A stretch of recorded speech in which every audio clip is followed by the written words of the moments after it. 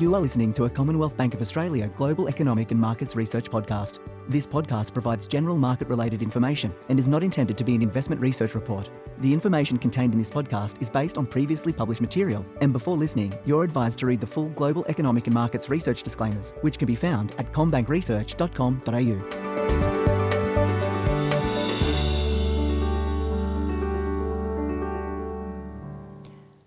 Welcome to the Global Economic and Markets Research Podcast. My name is Belinda Allen and I'm a Senior Economist here at CommBank, and today I'm joined by our Head of Australian Economics, Gareth Egg. Gareth, nice to have you on. G'day Belinda, yeah, it's nice to be here again, and as I look at the note in front of me and it says 1 March. I know. I can't believe we're already in March, the year's flying.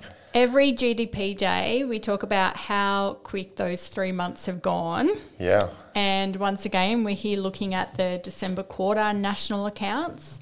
So GDP growth was 0.5% in the fourth quarter, up 2.7% on the year. It came in a little bit lower than expectations, and it's really interesting given we've already started to see a bit of a slowdown in the economic data. Yeah, look, the domestic economic data that's trickling in now definitely has a softer tone to it than what we saw through last year, notwithstanding the recent CPI. And the national accounts today were a really interesting set of figures. And we can obviously talk about GDP, but there was lots of interesting stuff on the household income account as well that I think is worth unpacking. But yeah, in terms of production over the December quarter, it did come in a little bit less than the market had been anticipating. We're expecting a slightly softer report than the market was anticipating, but even then, it still came in a little bit weaker than we thought.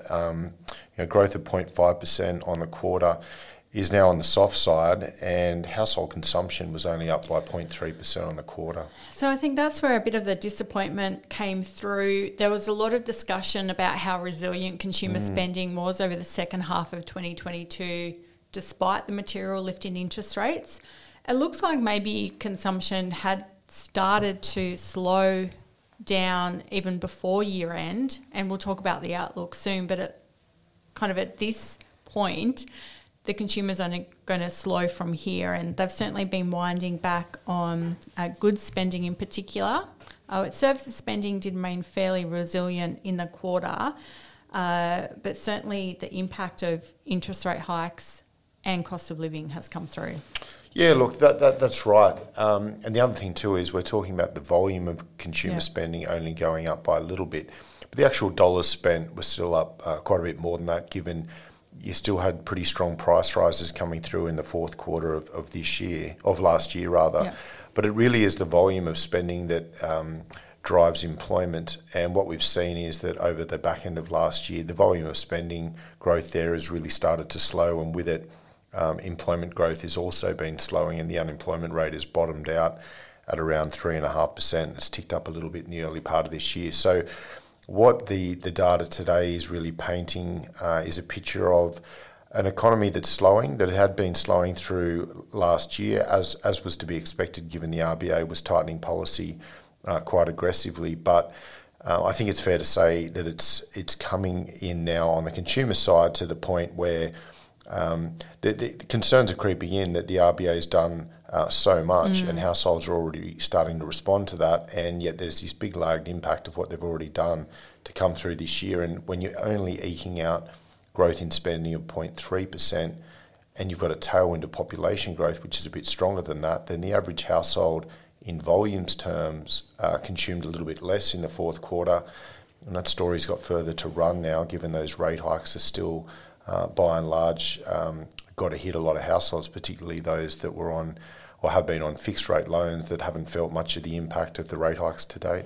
Looking at the other drivers of growth in the quarter, dwelling investment and business investment both detracted from GDP growth in the fourth quarter. So did inventory. So the main contributor to growth was actually the net export segment. So I guess domestic demand really was very weak in the quarter. Yeah, look, it was. And some of those other parts of you mentioned around dwelling investment, business investment, they can be a little bit choppy quarter to quarter. But on the dwelling investment side, residential construction has been in a trend decline now for the best part of 12 months after the stimulus-induced surge in resi construction in 2020 and 2021, and that's kind of feeding through to a very tight rental market.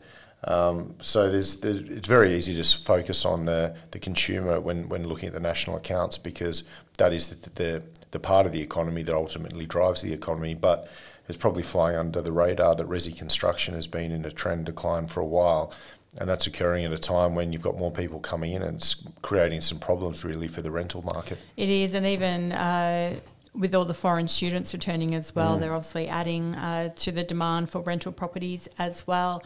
Now, you mentioned at the start there's some interesting things going on with the income account.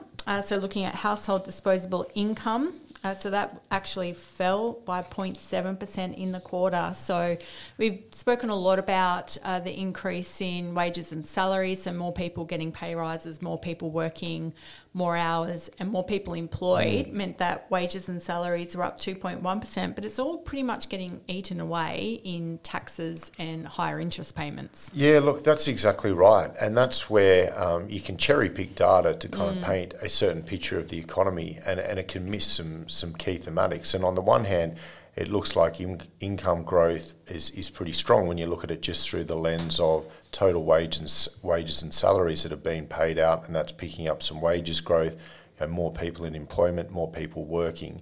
But then when you actually overlay that, the increase in interest cost on debt because of the rate hikes that the Reserve Bank has put through, and the fact that we're just all paying more taxes, because if you get a pay rise, you get some bracket creep going on and you're handing over that bit more money to the government, then actually household disposable income went backwards in nominal terms, which is quite rare. And then on top of that, if you add in inflation, real household income actually went back by a pretty significant amount.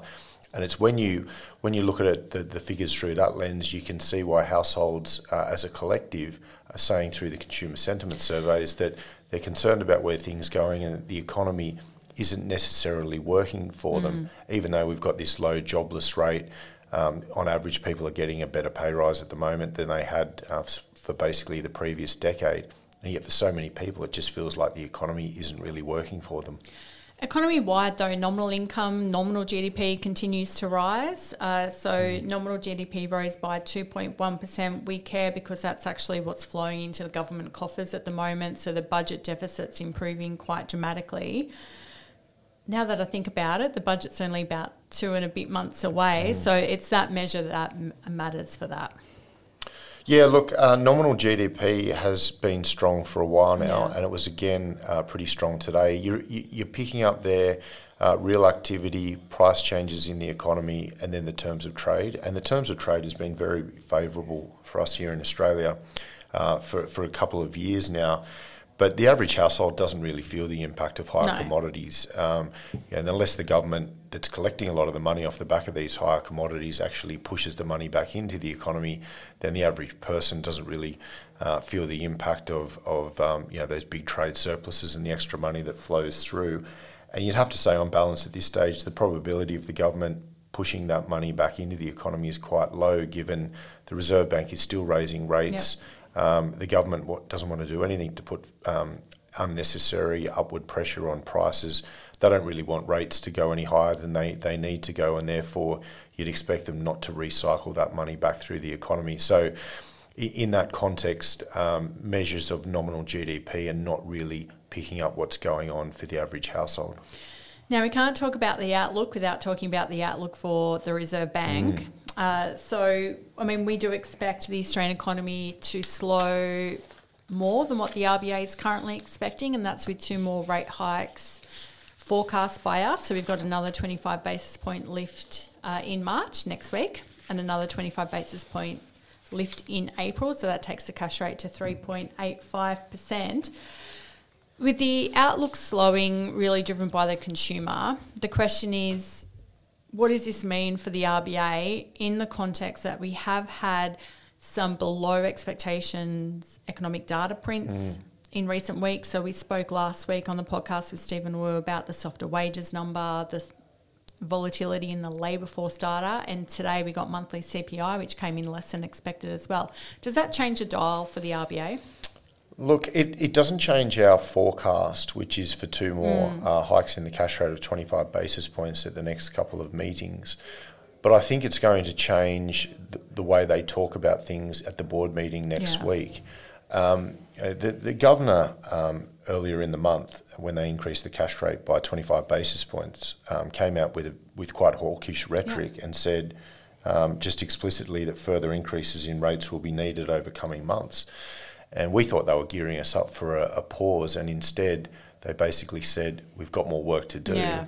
And they didn't say, we think we'll have to do some more work. They basically said, we are going to do some more work. Now, since then, we've had some wages data that came out a little bit softer than they anticipated. We've had the GDP figures out today that show the consumers slowing that bit quicker than they had anticipated. And we had some labour market data that showed the unemployment rate has ticked up a little bit, and the Reserve Bank hasn't been expecting to see that at this point.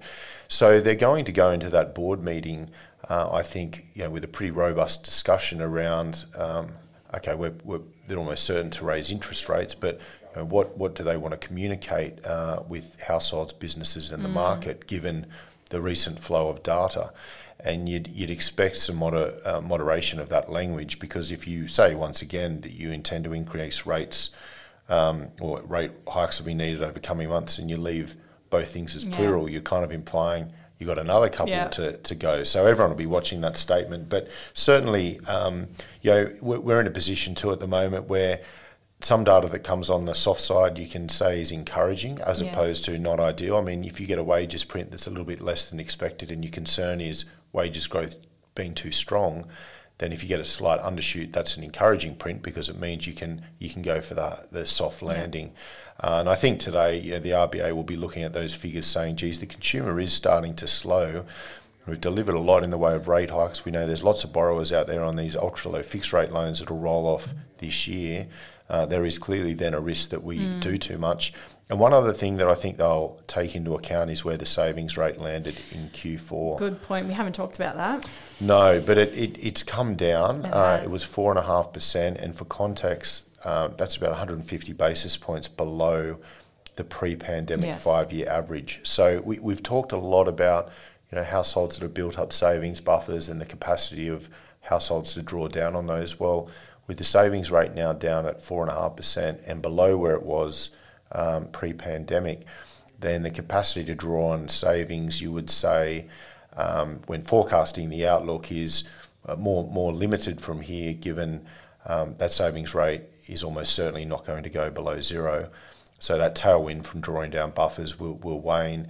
And the other thing is, a lot of the households that built up savings are in the older cohort, and they're unlikely, we think, to spend those windfall savings all in year one. They're more likely to want to extend it, sort of drip feed those savings into the economy over an extended period of time.